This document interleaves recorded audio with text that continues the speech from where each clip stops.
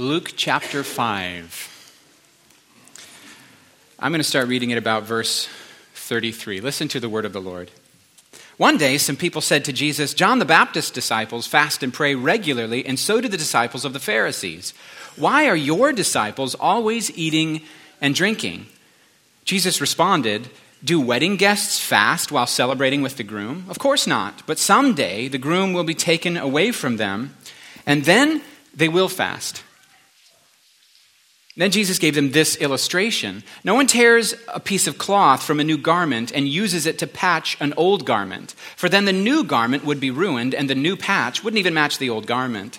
And no one puts new wine into old wineskins, for the new wine would burst the wineskins, spilling the wine and ruining the skins. New wine must be stored in new wineskins. But no one who drinks the old wine seems to want the new wine. The old is just fine," they say. This is the word of the Lord. So the question that the disciples around, not Jesus' disciples, but the other disciples, have for Jesus and his group is, why don't you do what we do? Why don't you do it the way we do it? And what's his answer?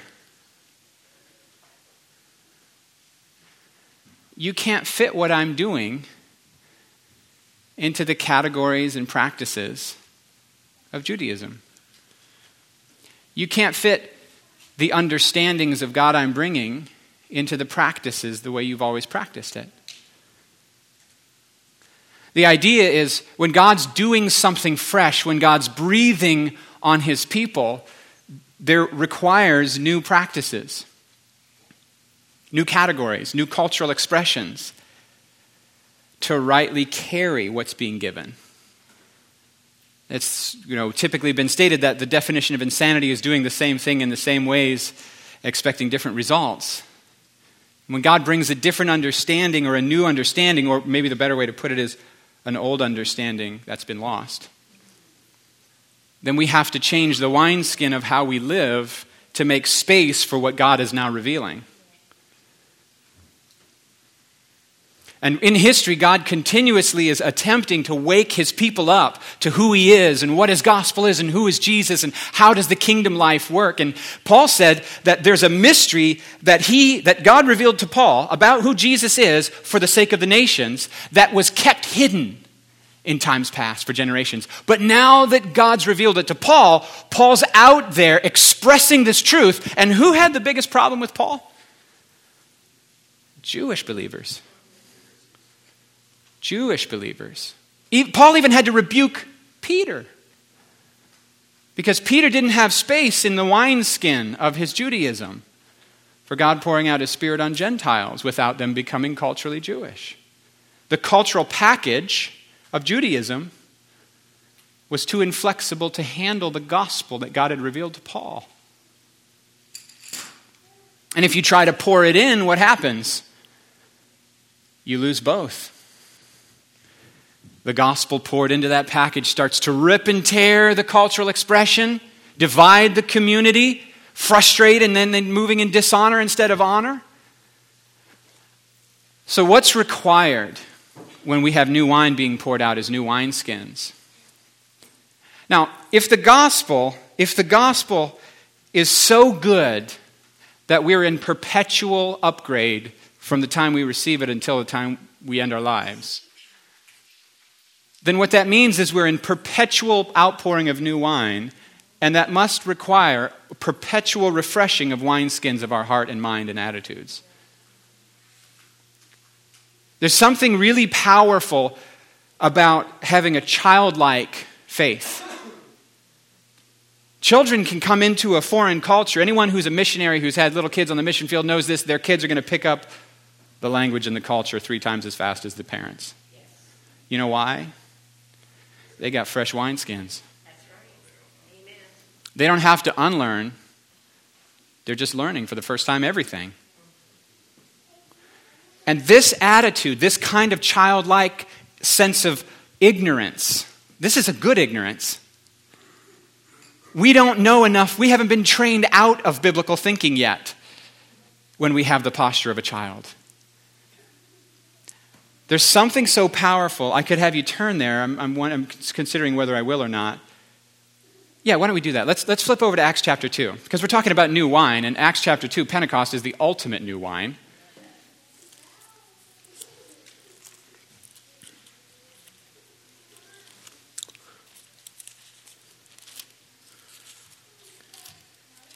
Holy Spirit, help me today. I'm actually intimidated to teach this stuff. So would you help me? Acts chapter 2. Then Peter stepped forward, verse 14. Then Peter stepped forward with the 11 other apostles and shouted to the crowd, "Listen carefully, all of you fellow Jews and residents of Jerusalem. Make no mistake about this. These people are not drunk, as some of you are assuming. Linda's not drunk. She's worshiping."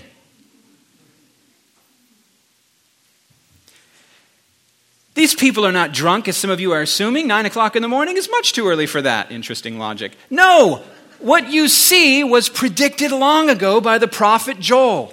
In the last days, God says, I will pour out my Spirit upon all people. Who? And your sons and daughters, who? Will prophesy. Your young men will see visions. Your old men will dream dreams. Who? Young and old. Male and female. In those days I will pour out my Spirit even on my servants, high and low, men and women alike. And they will prophesy. And I will cause wonders in the heavens above and signs on the earth below, blood and fire and clouds of smoke. The sun will become dark and the moon will turn blood red before the great and glorious day of the Lord. But everyone who calls on the name of the Lord will be saved. In the last days, says Joel, Peter quoting Joel, in the last days God will pour out God will do something new. And it's so he has to clarify what's new about it. What's new about it is you're going to have to get a new wineskin for this. Amen. Because in the last days, Jesus will pour out his Holy Spirit on the whole church.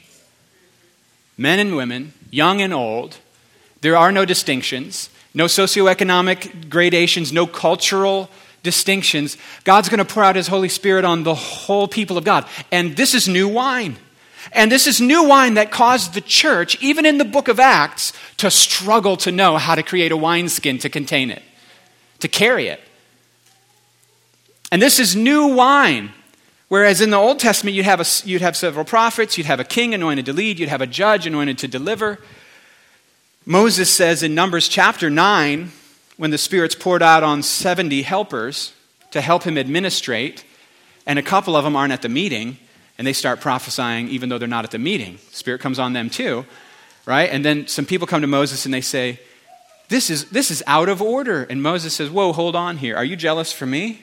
I wish that the Lord would pour out his Spirit on all God's people, and that they would all prophesy.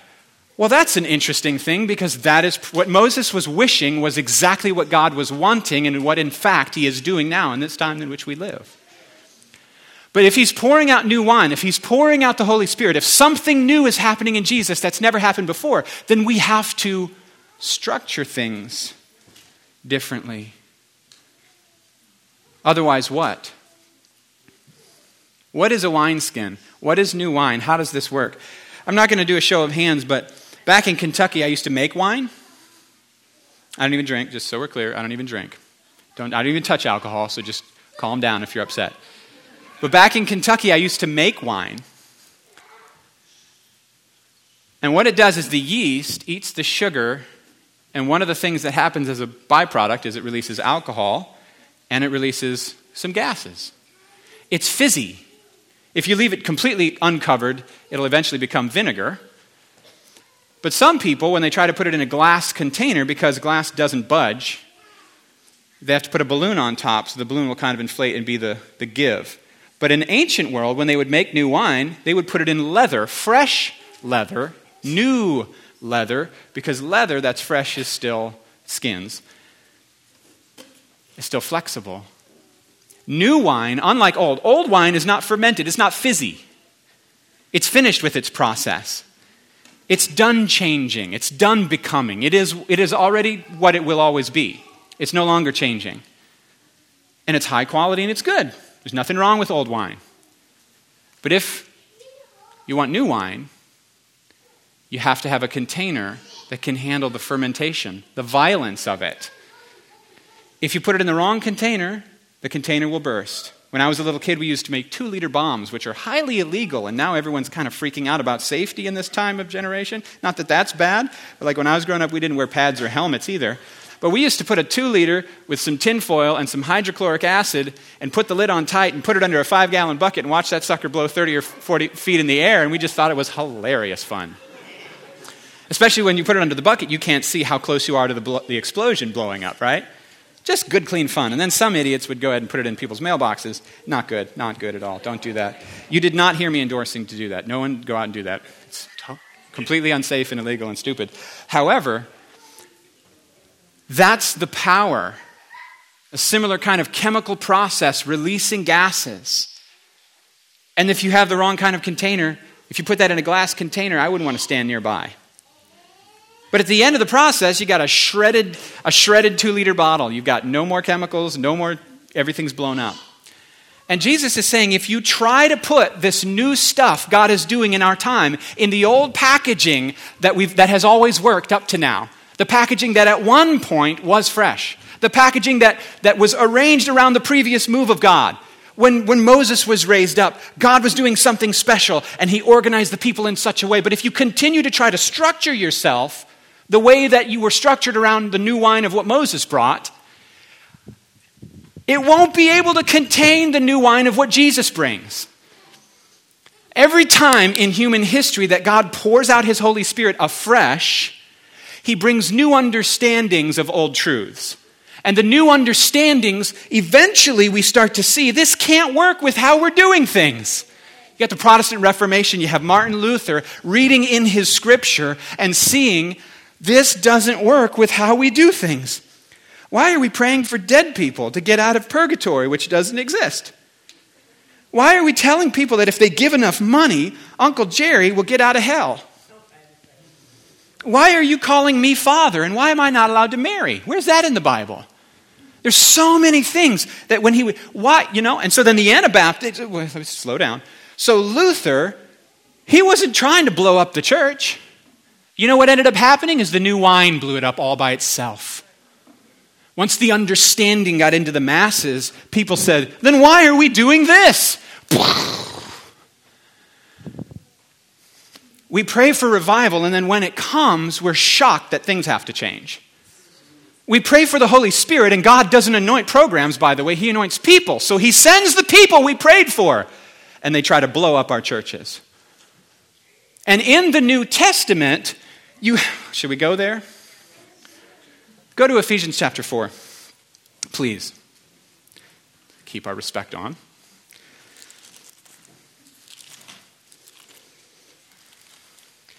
It's really annoying to me that we have arranged our churches around sort of American governmental structures, thinking that it won't stop the anointing from flowing. And we've ignored what the New Testament actually teaches as to how to organize and structure a congregation. And then we're shocked that we can't sustain an outpouring.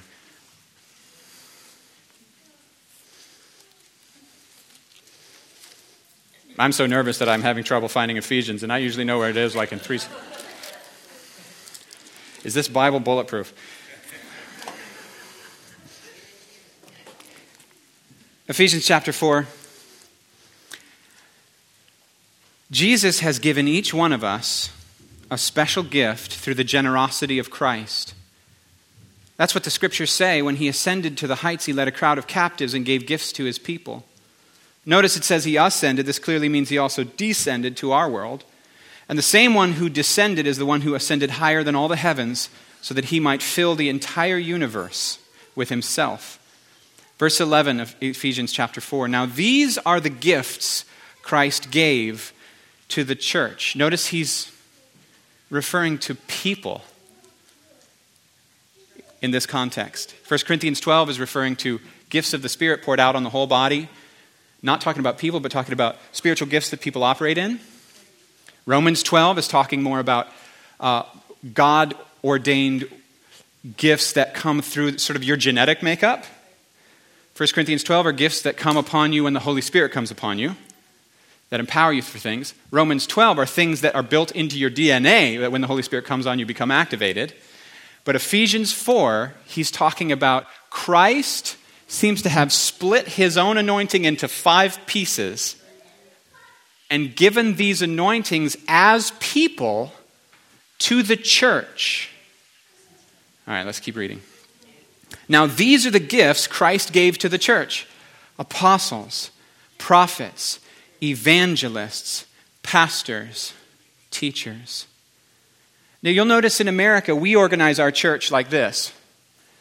We have a single elder governance structure. That's what it's called if you study this at seminary. Single elder, meaning there is a pastor. We also have an elder board, which don't shepherd the flock. They vote on stuff. They're called the council. I'm just talking about what an American wineskin is for churches. There's a pastor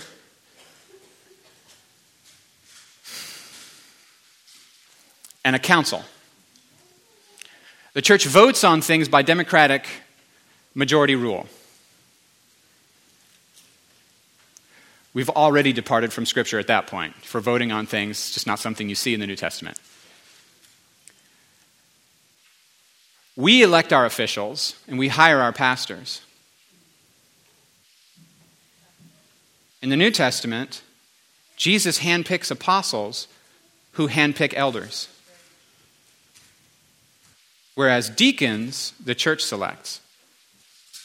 If you need scripture and verse for all these, I can give you those. But we call our senior leader pastor. All right, let's just read the text. Apostles, prophets, evangelists, pastors, and teachers. Their responsibility is to equip God's people to do his work. Well, that's interesting because we view our leader's job as to do the work, while we passively receive. And their work is to care for us and make sure our needs are met. Well, isn't that different? Lead and feed, pastor. That's different. That's different than your Bible. Their responsibility is to equip God's people to do the work and to build up the church, the body of Christ.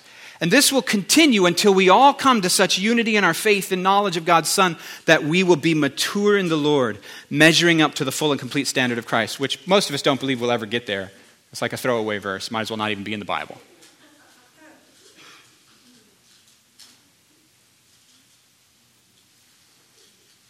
I burn for this. If I believed that verse wasn't going to happen, I would quit.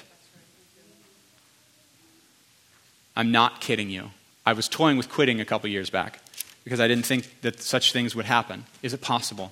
Is it possible for every believer to come to maturity? Is it possible for everyone to walk in their anointing? Is it possible to be complete in Christ, sold out, surrendered, not in sin, not stuck, not in process, not delivered from death, by death from sin, but delivered by Jesus into the destiny for which I was? Is it possible?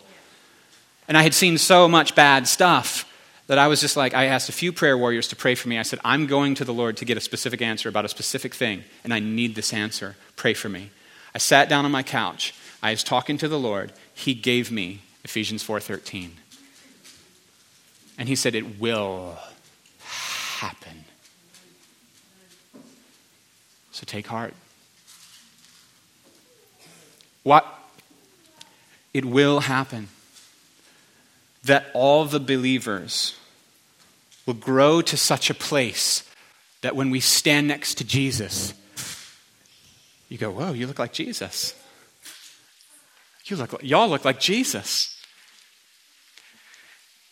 And then we will no longer be immature. Verse 14, we will no longer be immature like little children. We won't be tossed and blown. See, Scripture tells us not to be childish, but to be childlike. Selah.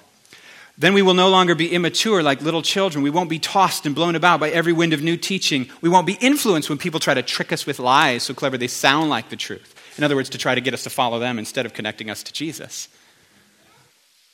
The fivefold is here to connect people to Jesus, to grow us up into the image of Jesus.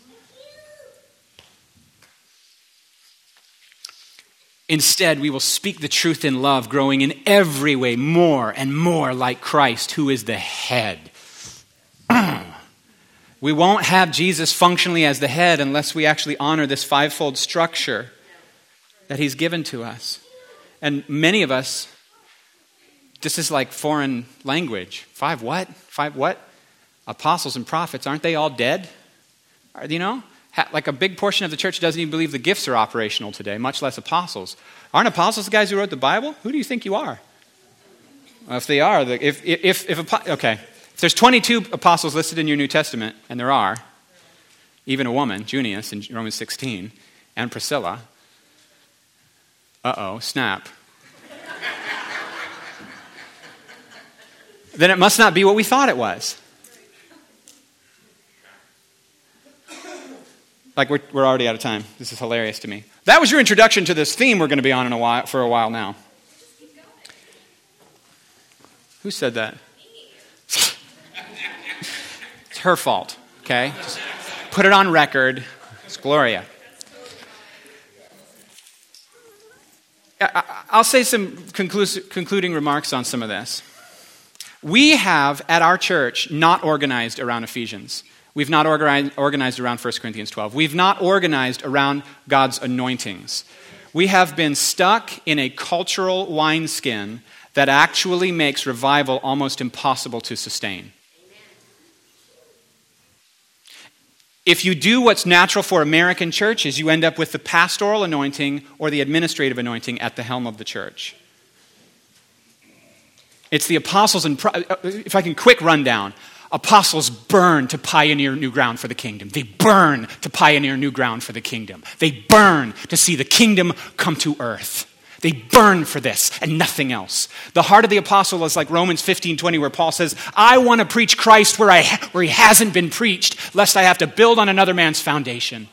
Sorry guys, that burns in my heart so bad I have wrestled with being here. I have to grow, and I have to go, and I have to equip, and I have to send, and I have to impart. Either I'm going or you're going. Somebody's going. We've got to go. We've got to plant. We've got to grow. We've got to build. We've got to change. It's all about what's God saying. It's all eyes heavenward. The prophet, what's God saying? What's God's presence doing? How do we release the word of the Lord? How do we hear from God? Prophets don't have a clock. They have a portal to heaven, constantly communicating meanings from the other side. A prophet's got a lot going on, so hug a prophet this afternoon. You got a lot going on. But the apostles and prophets burn so much for how God feels and what God says and what's heaven saying, and they're so this way that without them, if you just have the other anointings in charge, the concerns of people will dominate and the revival will be stopped. The evangelist burns, if the apostles' eyes are on the future, build, plant, grow, network leaders, establish, father, release, equip, send, trust. The apostle wants to see you in your calling. Guys, this is my heart. I am just now finally, at this many years in, able to admit I have an apostolic orientation. But I've been like, I don't want to claim that. That sounds like I'm arrogant. I'm not saying I can write your Bible. I'm saying I'm a pioneer. I'm saying I burn for the future. I'm saying I'm more concerned with what's God saying than how you feel, as much as I love you. I'd rather split a church than disobey Jesus. That's apostolic and prophetic. But the pastoral anointing will never split a church rather than, they don't, that's, their orientation is so nurture, connect. Are you in a home group? I love you. No one loves you more than I love you. Call me at 3 a.m. I'm here. I'm there for you. You love pastors because they love you, and that's their anointing. They're there to connect. If you have an apostle and a prophet in charge and there's no pastors anywhere in the church functioning, you're going to have a huge back door of the church where people come in and they're like, the presence is awesome, but I don't really know anybody. Do you know what I'm saying? And it's the pastors who are constantly coming to the apostles saying, you ought to preach on family and marriage because family matters, marriage matters, connections matter. When new people come in, they don't even feel connected. Are you in a home group? Home groups, pastors and home groups, I'm just telling you right now. Just like the evangelists burn for the lost. I remember the story about Chris Overstreet. His buddies who lived in the home with Chris Overstreet, who carries a strong evangelistic anointing, they never could get up early enough to get up before Chris. Every time they ever woke up, he was already up weeping for the lost. Every morning. They got up at 6. He was up weeping, butt in the air, nose to the ground. And then all day long, what did he do? Share Jesus with people. And an evangelist is amazing. We need the evangelist, guys. Like, please don't hear me saying, y'all are weird, the apostles are the best. It's not about, no. It's not about who's more valuable in the kingdom. The person who has the gift of helps, the person who has the gift of tongues is every bit as valuable. The issue is not value. The issue is not about who's more important. The issue is how do you arrange the body for ultimate flow of God's kingdom from heaven to earth. That's the issue. That's the issue. We need everybody functioning in your calling. See, and the thing about, I'm in such a hurry because of the clock that I'm like, relax, says Tammy. And then like some of the children who are like, no, don't relax, just shut it down. Apostolic, vision, eyes on the future, prophet, what's God saying? What's God saying? What's God saying? What destiny do I see on each person? Evangelist, what about the lost? What about the lost? How is it that we're even in this room? Look, 3 more cars went by with people going to hell. Like right now, I just saw a truck, it was white. Why are we even here? What's the point of even gathering? Let's just get them saved and equip them to get people saved. Who needs the church? She's just so slow. You will quench the spirit telling the evangelist to slow down. Don't ever tell him to slow down. Tell him to speed up. Every time you're ever with an evangelist, tell him to speed up. Encourage him. Don't ever discourage someone by trying to pour water on their anointing or squeeze them in the wrong mold. We'll have to come back to this because I want to talk about honoring people's anointing so that what they carry gets released into you, because the whole church is meant to be apostolic. The whole church is meant to be prophetic. The whole church is meant to be evangelistic. The whole church is meant to be pastoral, loving people and connecting. The pastoral is an incredible, incredible, essential gift without which, and see, Bobby Akoff was strongly anointed as a pastor. So when he left our church, it left a big gap of the pastoral anointing. And God is able to raise up more people. Brian and Becky Zook on the team are highly pastoral. I never told you that yet, but you are. Did you know you are? Both of you carry a pastoral anointing. Tammy carries a strong teaching anointing. Carl carries a strong evangelistic anointing. And so on and so forth. Now, it doesn't mean you have to carry a 5-fold anointing to be an elder in a church. That's not what I'm saying. But what I'm saying is that Jesus has a different model than American churches have. And it's no wonder that it doesn't work, that we're not getting heaven's results when we don't actually honor how God's structured his church. If you let an administrator be in charge, they'll create a system and then they'll have to squeeze everyone into the system. If you put an apostle in charge, an administrator will make a blueprint and then build the project. An apostle will put grass and then let people walk for a couple of years until we see where the paths are and then pave the paths the people walked. I'm so much more interested in you doing what you were created to do. And if you're waiting for me to tell you the vision, fit you into my system, keep waiting. It's never going to happen. My vision is to connect you into Abba, because I know that when you are intimate with Abba, your spirit comes alive and your gifts wake up.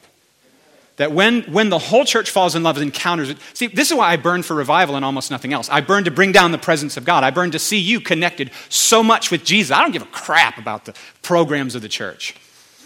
Don't care. We can shut them down. We can start them up. We can shut everything down and do nothing and see what pressure levels go till you can't handle it anymore. Then we'll build that instead, because that's where the anointing is. Why would we have to work with human guilt to keep some programs that were built in a season of previous new wine there's no longer wine there? Now we have to use guilt and obligation and duty to get you to populate programs that Jesus didn't make you to. I'd rather shut it all down, no sidewalks, just yard, let you fall in love with Jesus, get intimate with Abba, filled with Holy Ghost, and then see what passions rise to where you can't handle that this isn't being taken care of. You'll start to complain to me. If you have a pastoral anointing, you'll complain that I don't visit and call and nurture and hug enough. It's probably an indication that's what you're supposed to be doing.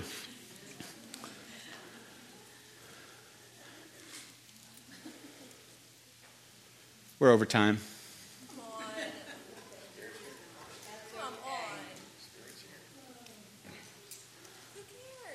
Some of us care. We got kids in the kids' church thing too. We got kids in the kids' church. Let me pray. I got more Sundays, all right? I got more Sundays I can do this. I was already planning on doing this for at least 4 sermons. Jam's going to preach on it too, because she has a teaching anointing. Because I have the anointing I have, some of you are going to be unsatisfied with my sermons. If you have a teaching anointing, you're going to be like, what is going on? He doesn't define his terms. Where are his notes and quotes and PowerPoints? If you have a prophetic anointing, you'll be like, I heard the Lord say the 3 things and I saw an angel walk through the room during your sermon. Right, Rusty? If you have an evangelistic anointing, you're like mad at me that I don't do altar calls and lead souls every stinking week in a prayer of salvation. But if we can learn to honor who God actually made us, instead of need other people to line up with our anointing, then we're going to start to see something sustainable and healthy. If I can stop trying to get everyone to be like I'm called to be and learn to honor who they are created to be, there's something incredibly powerful that can begin to happen. Enough said. Let's pray. Go ahead and stand. This is, by the way, just an introduction to a topic. I thought I was just going to talk about like wineskins and nothing else today. Holy Spirit, I invite you to activate. In Jesus' name, Holy Spirit, I invite you to activate in us freedom to release the old wineskins. In Jesus' name, would you activate in us hunger for truth stronger than a sentimental attachment to what we used to do? And it's not about replacing it with the new thing. It's about a life of constant change. Holy Spirit, we'll never be able to have sustainable revival without a life of constant changing and adapting to what you're breathing on now. So Holy Spirit, we give up the Mennonite wineskin in Jesus' name. We give up the American church wineskin in Jesus' name. We give up this leadership expectation that the lead pastor is called the pastor, that the lead elder, or whatever you want to call me, is called the pastor, and he functions with the anointing of a pastor. And we welcome, Jesus, who you've given us, who's around us in the pews. We welcome, God, and we ask that you would activate us in intimacy with you that would release each of us to be ourselves. And to stop judging other people by what we're called to, but to learn to honor the differences instead of resent them. And God, I pray for the release of a teaching anointing on this house for this next season, especially the teaching anointing for this next season, so that yokes can be broken off, so that understanding can happen, so that we will see the beauty of your design. Because I don't believe that we're going to care enough to change our lives unless we see the beauty of what it is that we're not getting. So Holy Spirit, love on your people. You love your church, God, and you love the world, and you love sound doctrine, and you love the dreams you have, and you love to speak to us. You love these gifts because you love your people. And I'm asking for more grace, God. Sustainable revival that does not end after 3 weeks, but that it leads to planted churches, that it leads to transformed marriages, that it leads to connected, healed saints, that it leads to lost people coming into an encounter with the kingdom at the workplace, where there's sawdust on the ground, but there's tears mixed with it because Holy Spirit is touching hearts. We say more. We say, we want your way. We say, I'm done with fear of man. We say, bring your kingdom. We love you, God. Amen. If you have questions, feel free to talk to me.